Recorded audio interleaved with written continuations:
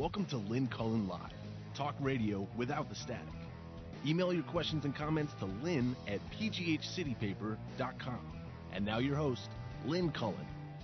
Hey, and a good morning to you. It's weird how it was spring yesterday, and now we're back into winter. And I know those of you who are serious Steeler fans are pretty down in the dumps. I must admit I had the game on with the sound off, and I couldn't believe what I saw at the very end. What, the other team got 3 attempts at a field goal? Is that what happened? Yeah. 3 attempts given to us, given to them by us. Wow, that's a miserable loss. Just one more football-related thing, just because it's Monday and I'm just getting back into the swing of things here a little slowly. I have a personal story that I was reminded of because of something that happened in the football world yesterday. I also saw that my other team, the Green Bay Packers, lost again. They are having the worst year in God knows how long. And that Pittsburgh's own Mike McCarthy, their head coach, was summarily fired. And I was not necessarily surprised by it because I'd been seeing mutterings about it for some time. But I know that there's a lot of blowback from people who thought it was a real classless thing to do to a coach who had brought the team back to so many, I don't even know, 2 Super Bowl appearances, 1 win. I don't have a clue. Anyway, and that to have that kind of record and to be sort of kicked out with just a few games left on the schedule is not particularly nice. But then again, football's not a nice sport. And I noted that the guy who fired him also named Mike. The coach is Mike McCarthy. The guy who's the general manager is Mike Murphy. Easy to get those 2 Irishmen mixed up, right? Mike Murphy, who now is, taking a lot of crap from people for kicking McCarthy out. And I was thinking that people are complicated. It's something I'm always telling younger people who are, so certain about things like, this is the worst person in the world. Well, probably not. Or this person has no redeeming qualities. Well, probably not. I can think of only one person at the moment that doesn't have any. I mean, really, people, are complicated. So I'm thinking that as this Mike Murphy, who I've never met, is villainized on Twitter and other forums today, I have only one story about this man. And although I believe I met him once at an event. But this is a story about my mother, and it says something about the kind of man that this Mike Murphy is. It has nothing to do with football. I have often noted that there's a small college right outside of Green Bay, just 3 miles from our house, called St. Norbert College. And my family has been very much affiliated with it. My parents endowed a peace and justice center there, which brings in all kinds of speakers and has for over 25 years. That's how I got to meet Elie Wiesel. There was always a dinner before, and so I got to meet these amazing people that were brought in, famous historians, Arthur Schlesinger, blah, blah, blah.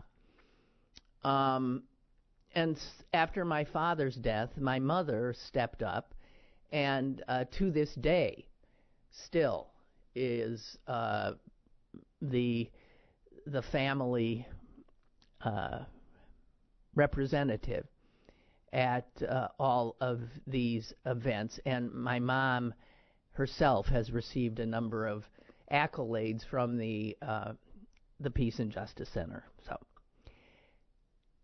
there was a Chinese dissident brought in to give a speech, and there was a dinner beforehand at a nearby hotel, and the Chinese man was taken by my mother, who, and that is often the case. She's a beautiful woman, despite her age, and he was blown away when after dinner she began walking out, and he said, how are you getting to the college? And she said, I'm driving. And he said, you're driving alone? And I can imagine the look she gave him. He must have received a rather withering look. And she said, well, of course. And she went to her car and drove to the college. While walking from her car to the venue, it was winter, she slid on some black ice and went down, face planting down. She had to be, at the time, maybe about 90, 91. And she's lying there, face down, and thinking, oh my God, I think I did something in my mouth. And someone immediately came up to her and helped her up. My mother said he was this nice-looking man. And he asked if she was okay, and she said, yes, I'm fine. He's looking at her. He said, I don't think so. And she said, I'm fine. Meanwhile, there was like a tooth sort of like hanging by a thread coming out of her mouth. And he said, she says, I have an event I have to go to. He said, no. He said, I have to take you either to your home or to a dentist. I need to take you somewhere. And she put up a fight, as I imagine she would have, but he eventually got her into his car, and she directed him back to our house. He brought her into the house, still concerned, said, you've got to see a dentist. Please, do you have someone you can call? And this man stayed with her, a perfect stranger, till she called her dentist. And this being Green Bay, it was like, who knows what, 8:30 at night. She calls the guy. He says, I'll meet you at my office. Just come right over. And so my mom got off the phone and turned to the guy, who by this time she has identified. She thought he looked familiar, and she said, oh, you're the head of the Packers. And she said he winced, like he did not in any way want to be that at the moment. He just wanted to be a guy who was taking care of this old lady he found face down on the sidewalk. And the two of them argued for, I mean, argued from the sidewalk to his car, to the house, to the phone, to get the dentist. Then she said, I'll drive myself to the dentist. And he said, no, you won't. I'm taking you to your dentist. And, well, so that was Mike Murphy. And so what made me think of it is that I happened to read some tweets that were just, saying how awful a guy he is to have done this. And I'm thinking, well, yeah, he's not an awful guy. I know. He's the kind of guy who was on his way to someplace else and completely stopped his own life to take care of a perfect stranger and to do more than some would have done. I mean, a lot of people wouldn't have stopped. He not only stopped, he takes her to his, he took command, took her to his car, took her home, insisted that she see somebody, got her to the doctor. And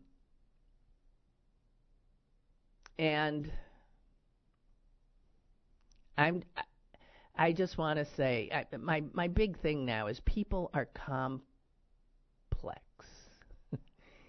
Most of us, neither good nor bad. There was a crossword puzzle clue in the Sunday New York Times puzzle that said something like, the Bible says all men are. And of course, the answer was sinners. And I thought, yeah, we sure as hell are. We all have our demons. We all have our really bad moments, bad judgments. We all have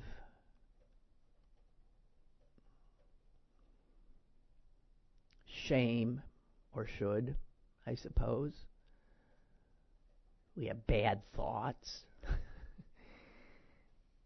And yet we are all capable of good.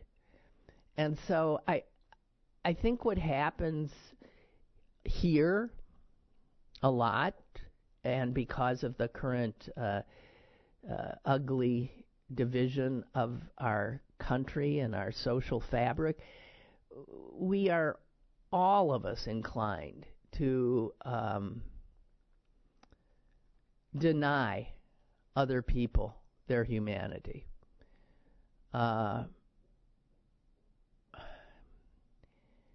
And I guess that's all of that's weighing on me, I guess, because of this huge contrast that we're seeing now with the life and presidency of George H.W. Bush and the man who currently holds that office. I never voted for George H.W. Bush. I said all kinds of horrible things about him. I probably made him out to be a bad man more than once. And now we see, we're reminded that he was a human being, that he was loved and loved, that the most important thing to him, and this was really often very clear, was his family. And how his family so loved him. And that, says a lot about a human being. It does. And that he was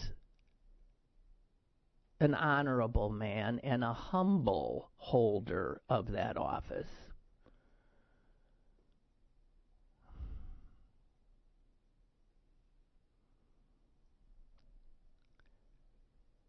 I attended that very rainy city-sponsored, I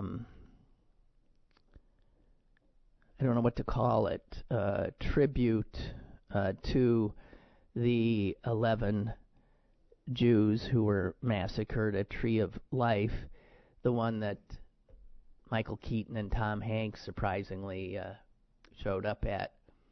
And there were very few people here, but the rabbi who survived and who was front and center throughout so much of those horror-filled weeks, he got up. I think it was him. And if I'm wrong, I'm sorry. But he said something about hate and how we've got to excise it from our vocabularies. We use that word too readily. He said,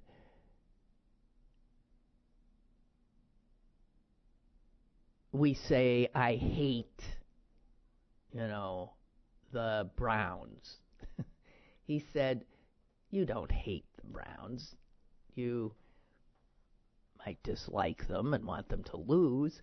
He said, our speech is constantly, I hate that. I hate this. I hate her. I hate him.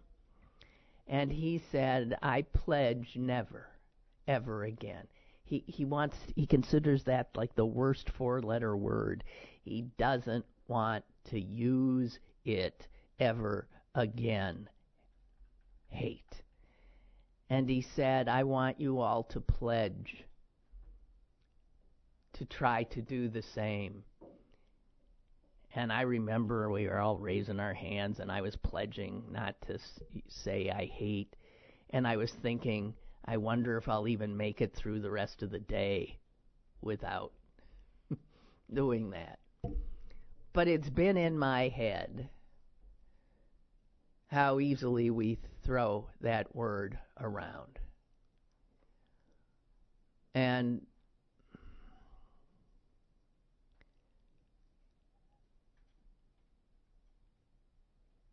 I don't know. I've been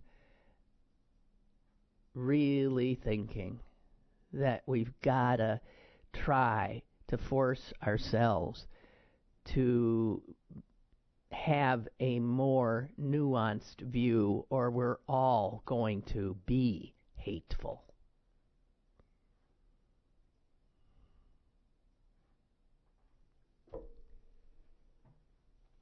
Oh, I don't know.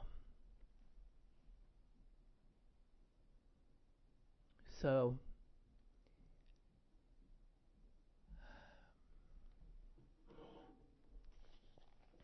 now I suppose I'll jump into my stuff about all these people who I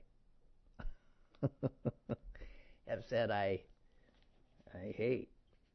Well, before I do that, let me do an obit, because this is a guy who I never heard of.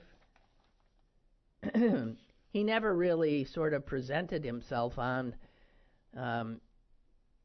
in a public way until he was 87 years old.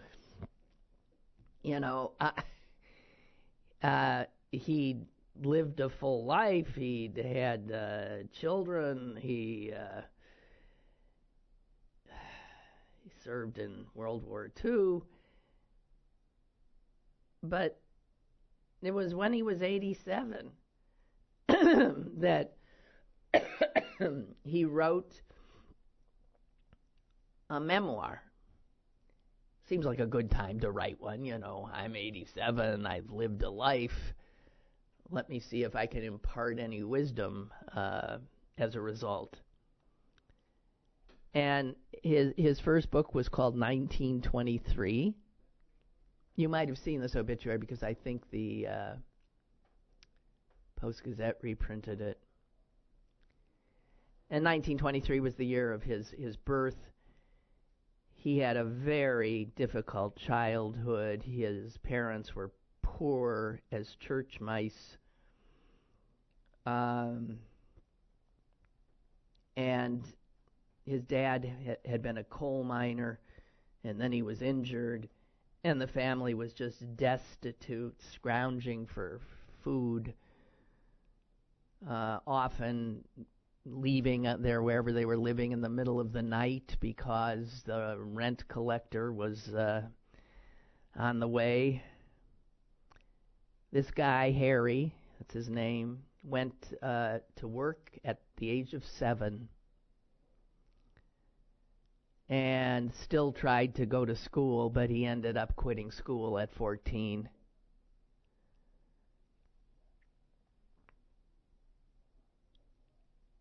And that rough childhood informed his heart when he saw others suffering. So he writes this memoir at 87, and it was published 8 years ago. And then he writes 4 more books. And he was hard at work on his 6th when he died last week at the age of 95.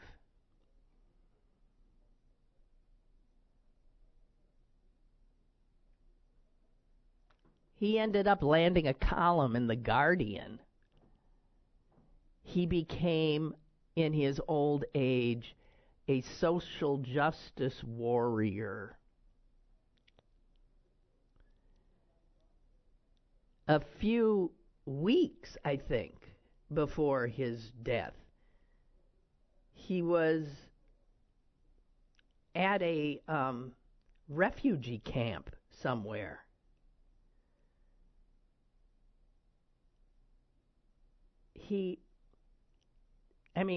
Is sort of a remarkable human being. Harry Leslie Smith. He liked to call himself the world's oldest rebel.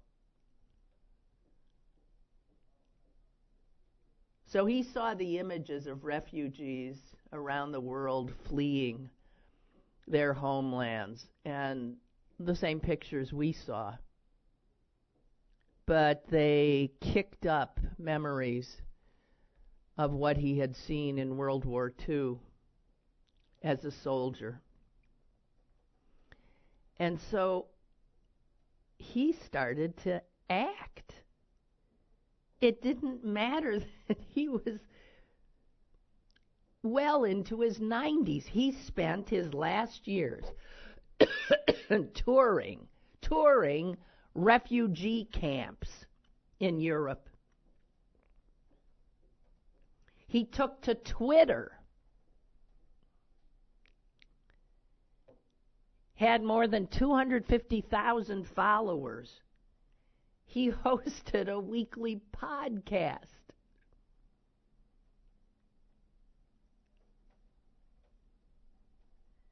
And he often said to people, enjoy yourself.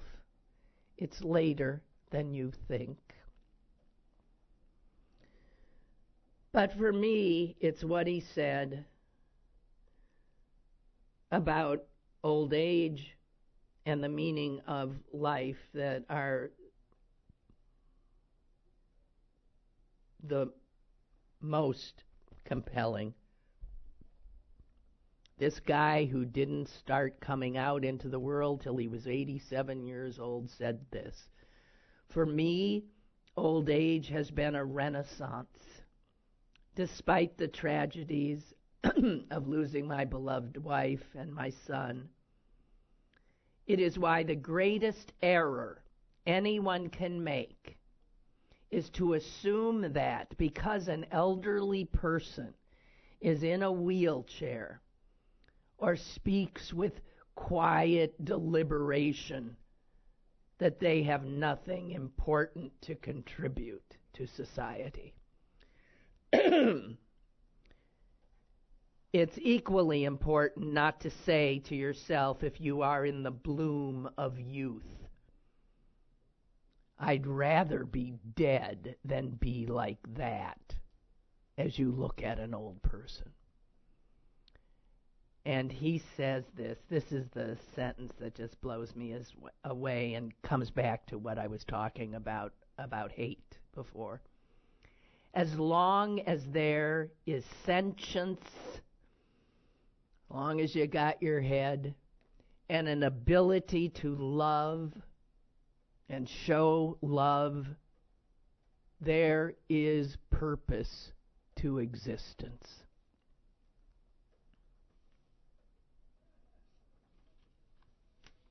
Harry Leslie Smith, who did not love Donald Trump, by the way. We have a caller if he's still there. They hung up. No, it's okay.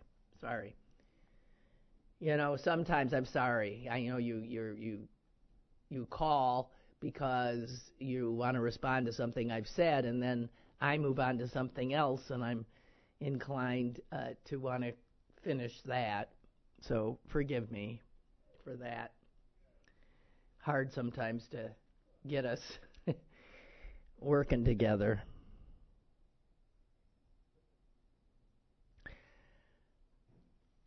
I thought the most extraordinary, this mind-blowing picture that I saw over the weekend was that picture of Vladimir Putin and the Saudi prince high-fiving each other and then greeting each other and with smiles on their faces.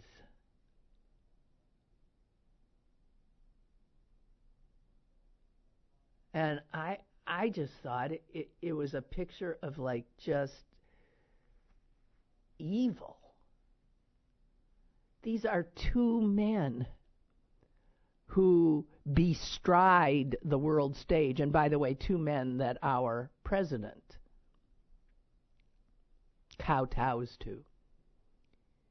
Two men who have no problem whatsoever murdering people, ordering, oh, God forbid their hands should be dirty, ordering others to kill people, often journalists.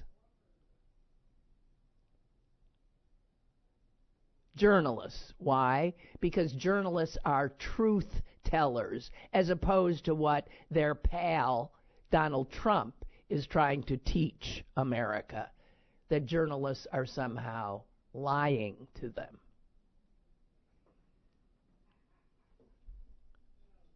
Those two, that unabashed display, just made my blood run cold. And if you watch the video of it, you could see behind them walking into the room our, God help us, president.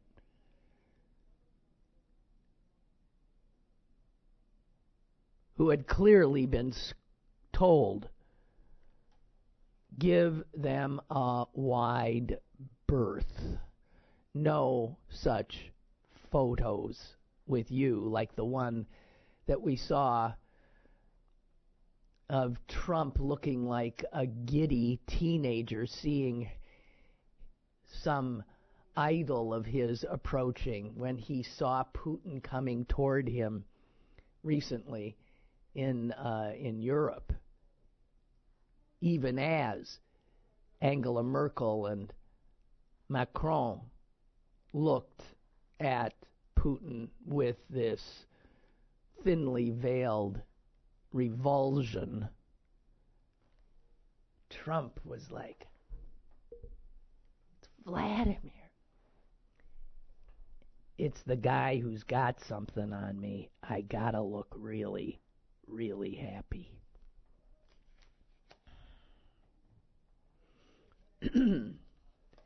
And also seeing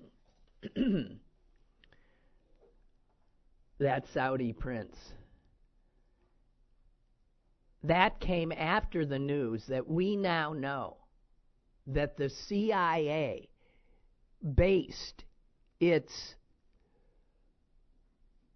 conclusion that the prince had, in fact, ordered the assassination of Khashoggi. They based it on the fact that they had intercepted, boy oh boy, at least 11 messages that the prince had sent to the team that oversaw the killing. 11 messages.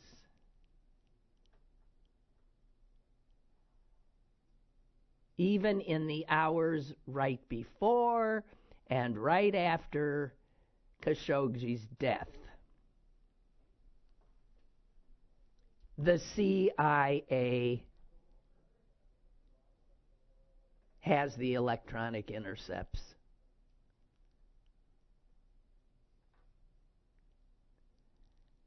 And that means that that was in whatever classified information was given to the White House about the culpability of the prince. And still, the President of the United States refused to believe his own intelligence services when they came with incontrovertible proof.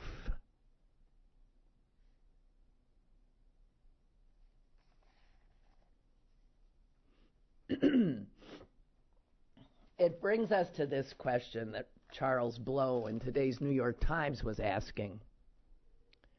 What would it take for those who forgive Trump everything? What would it take for them to start peeling away? You know, the Republicans hung with Nixon for a long, long time. Through Watergate, through his re-election, because that's important for them.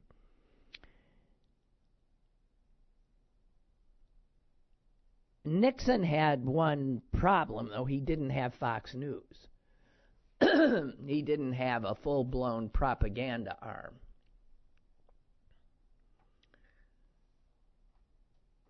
And I just want to read. If you think I'm depressing, listen. And I'm trying not to be, actually. I'm trying not to be. I don't think I've been so far. Charles Blow, let me read the last part of his column to you, because I suspect he is correct, and it is the reason that we are heading into perilous times. Because we are clearly seeing that Mueller is closing in on collusion, closing in on Russian dealings with Trump and Trump's campaign, closing in on financial aspects of Trump's dealings with the Russians. All of this, you can see it, you can just sense it starting to happen.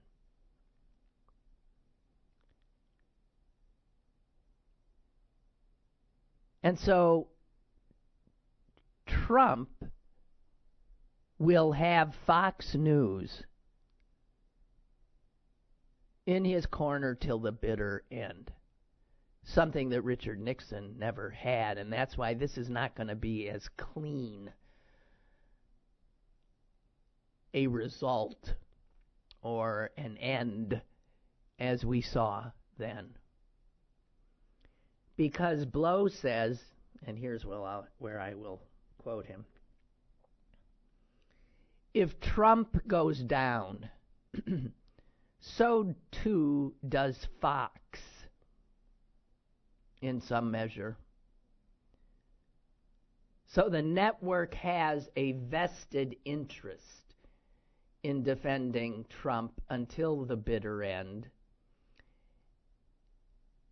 And that could impede an otherwise natural and normal disaffection with Trump that, like we saw with Republicans finally backing away from Richard Nixon. Fox will keep that alternative universe up and in place as a shelter, as a sanctuary. Blow goes on to say, and furthermore, Trump does not strike me as a man amenable to contrition or one interested in the health and stability of the nation. Duh. I expect Trump to admit nothing, even if faced with proof positive of his own misconduct. Well, we know that's true. He lied to us from the beginning about such silly things as the size of his inaugural crowd. He told us that what we were seeing wasn't true. He told us that what the CIA had absolute evidence of didn't really sway him. He didn't get it. So, of course,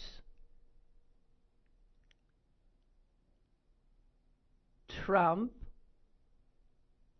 will admit nothing, even if Mueller offers proof. Nothing will be acknowledged. Nothing will be admitted. No apologies will be made. He will call the truth a lie. He will call a lie the truth. He would also never voluntarily leave office, as Nixon did. And here's the chilling thing.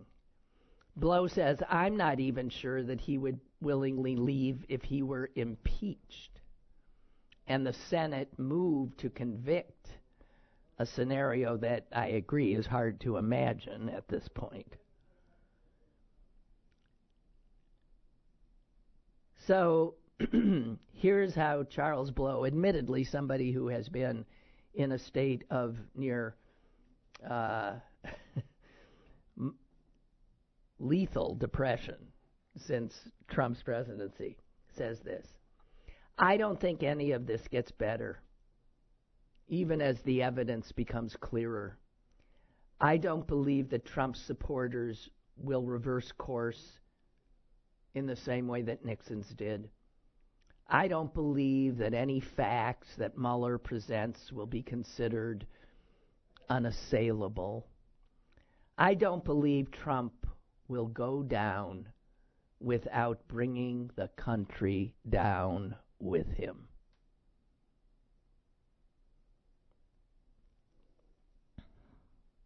In short, I don't believe we are reaching the end of a nightmare, but rather I think we are entering one. This will not get easier, but harder.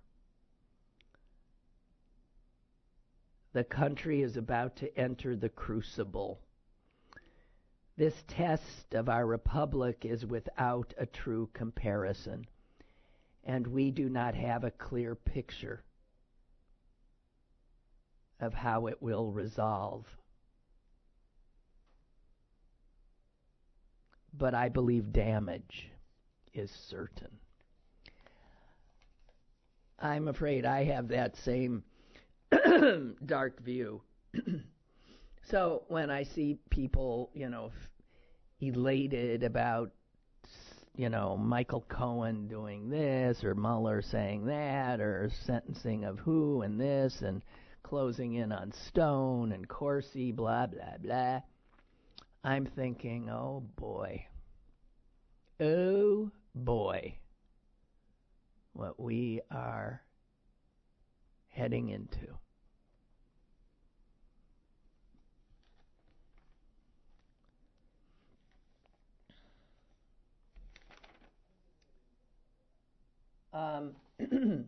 I came upon something I just wanted to pass on to you about Michael Bloomberg's influence on the midterm elections. I don't know if you saw it, and Michael Bloomberg is, he was the Republican mayor of New York City. He is now, as far as I know, a registered Democrat. And he is an excessively wealthy man. Self-made, I must say. He has a number of PACs. Well, he has two that I'm aware of. One deals mostly with gun control measures. The other is mostly having to do with climate change. He has a great deal of impact in those two areas, and any progress being made there, often you see his footprints. But in this last midterm, he or his foundations or PACs, and these PACs are almost totally self-funded. He uses his own money. His spending in these last elections topped $112 million.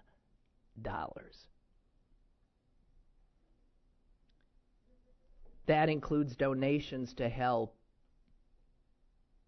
people running in House races trying to flip Republican-held seats.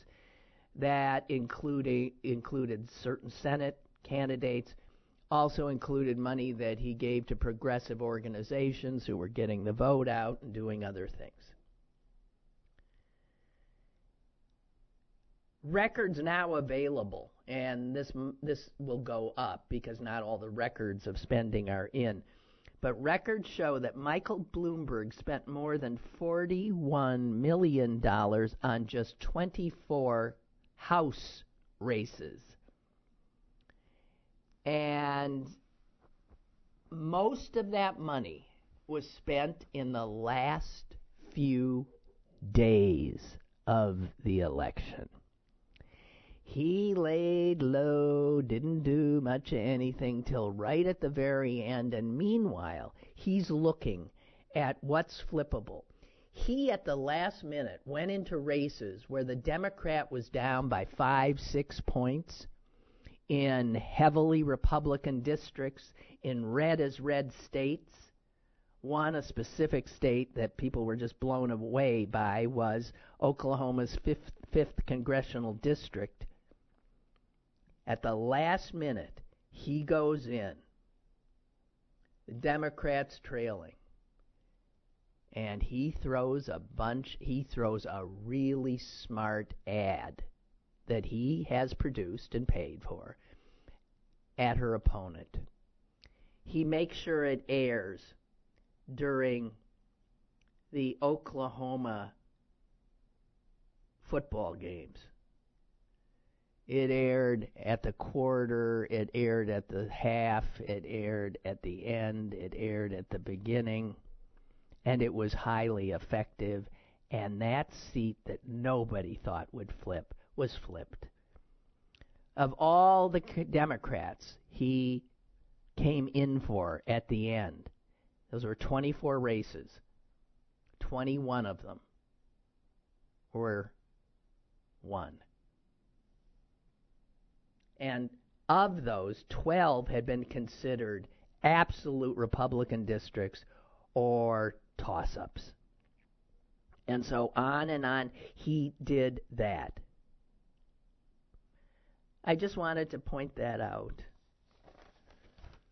He's thinking of running for the Democratic nomination. I do not think he's the candidate we should have. And even if he's not the candidate, this is what he's brilliant at. So I want to tip my hat to Michael Bloomberg. We have a caller maybe now if I haven't talked him off too. Hello? Hi, it's her. Oh, it's a her. I'm so used to having gentlemen callers that well, hi. You know what? Bloomberg, I think he would win. He would, Republicans have always loved him. I don't know, but when his name comes up, I keep saying, you know what?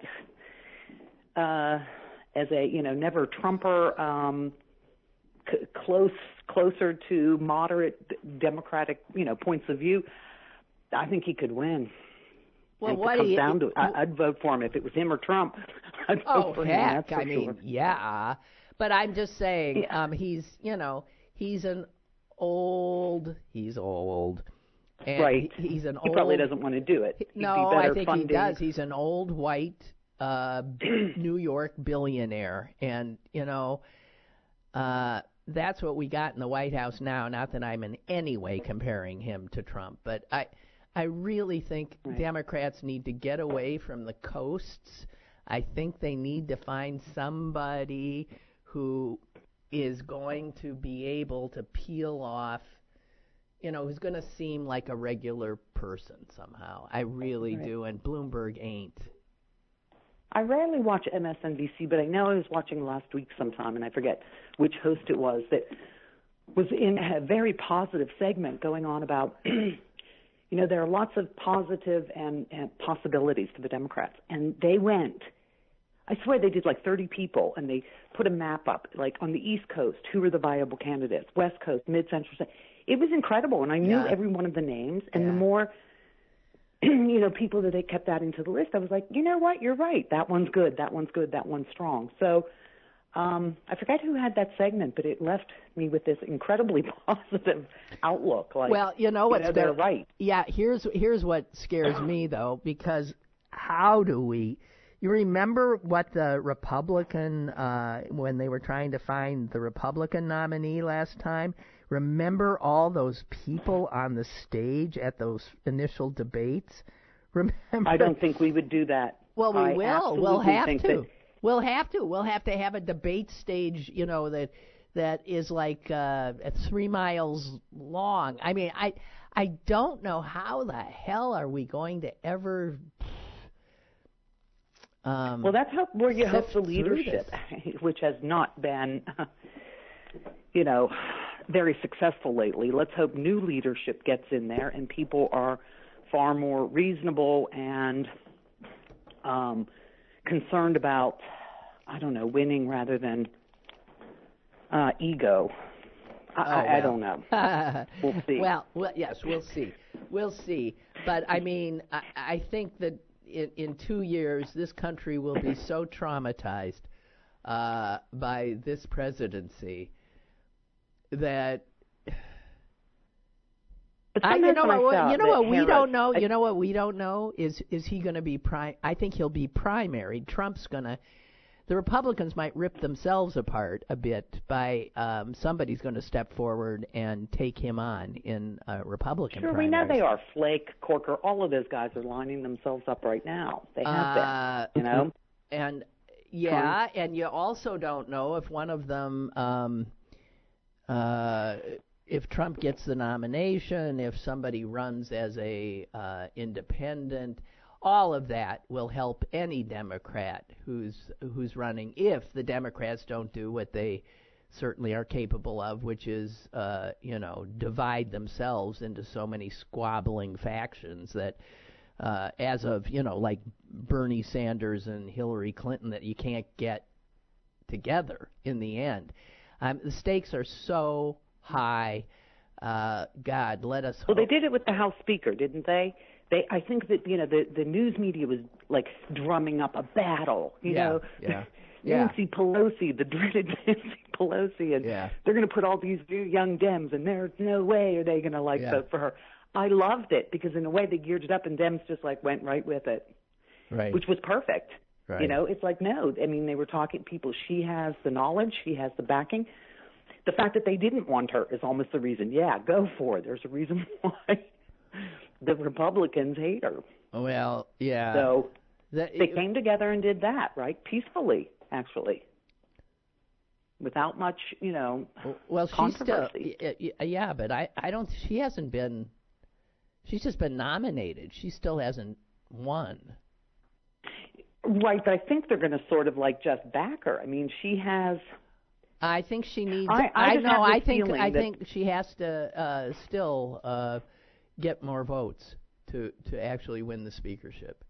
I don't know. I mean, you have whatever. Democrats really are like the classic herding cats thing, and but that is. And hopefully they're the new breed understands this. Where some people have gotten smart. I mean, that's what we have to hope for that.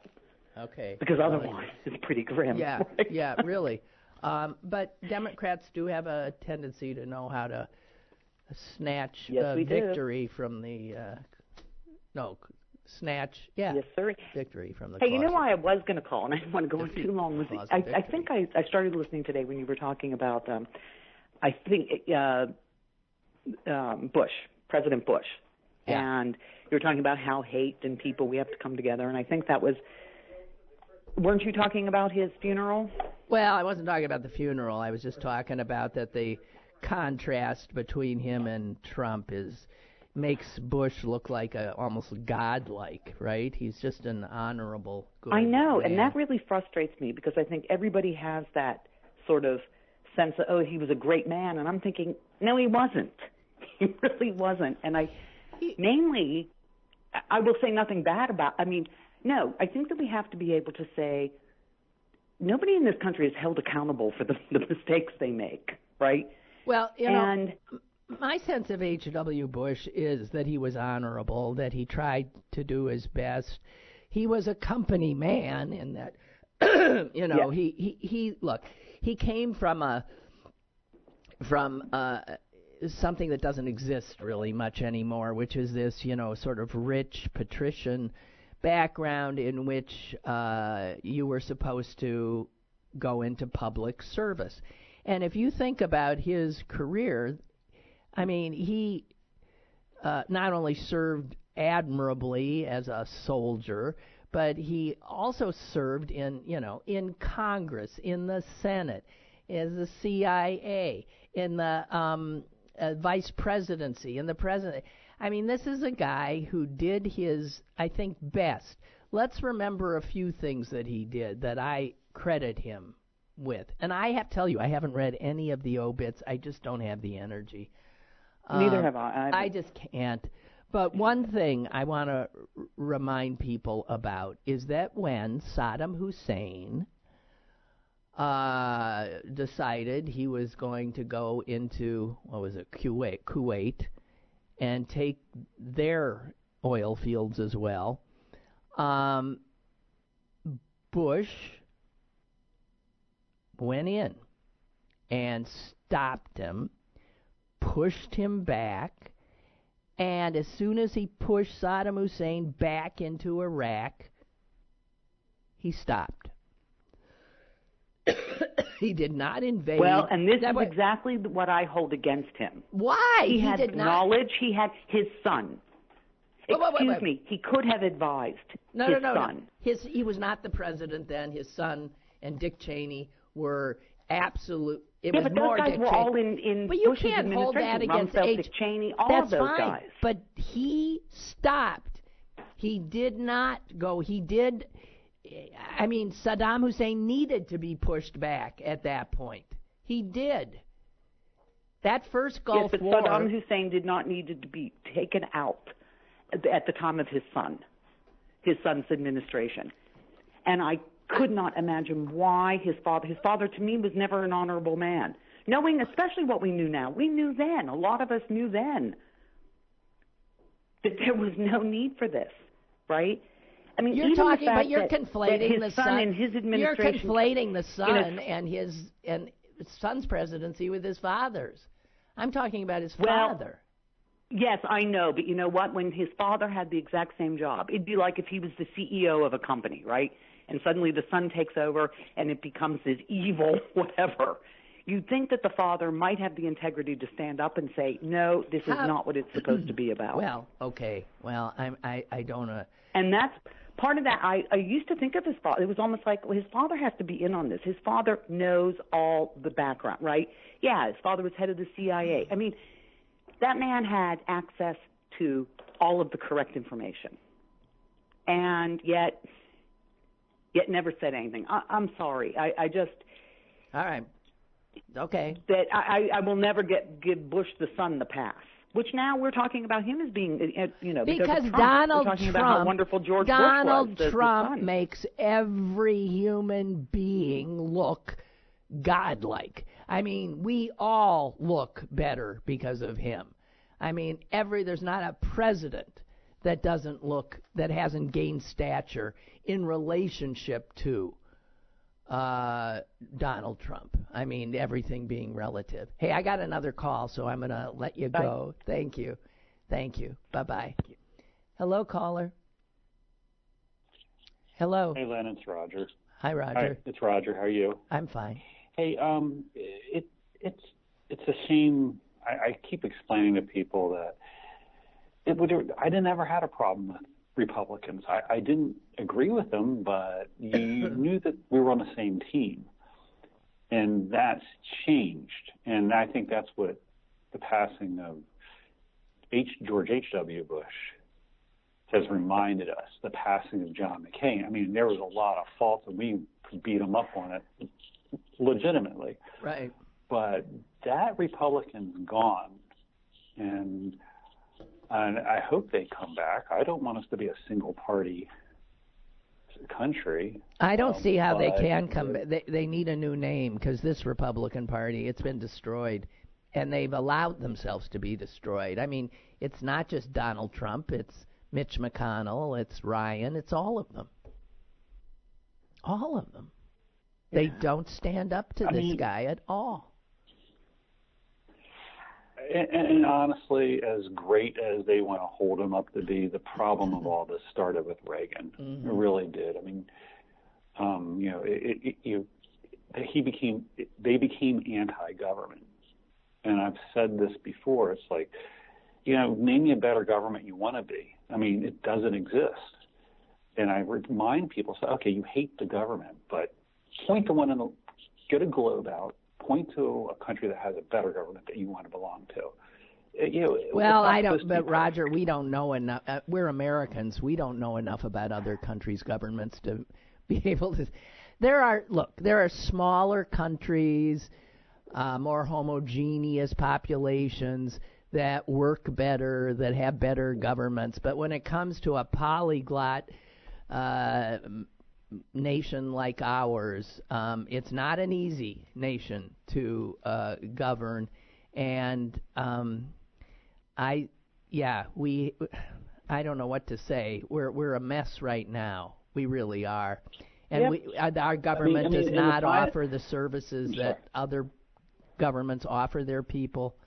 And anyway, you know what? I'm out of time, Muddy. I gotta go.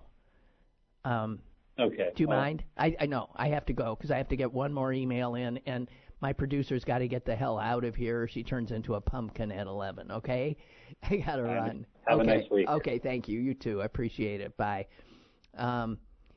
Amy has another job, and she's got an early shift, so I got to get her out of here. I just want to add this from Beth, and I think these are two very interesting point she makes.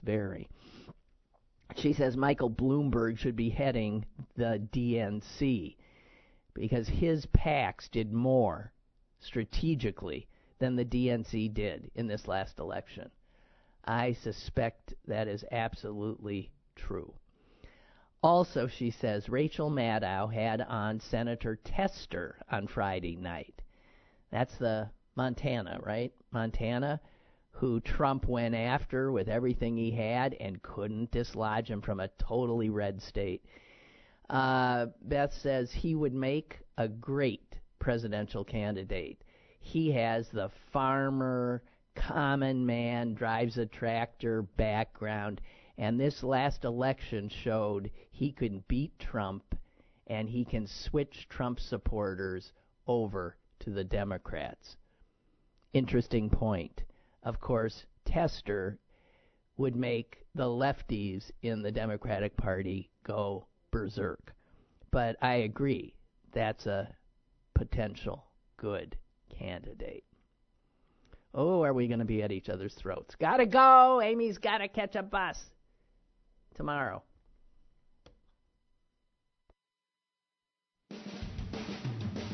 Lynn Cullen Live, Monday through Friday from 10 a.m. to 11 a.m. and archived at pghcitypaper.com.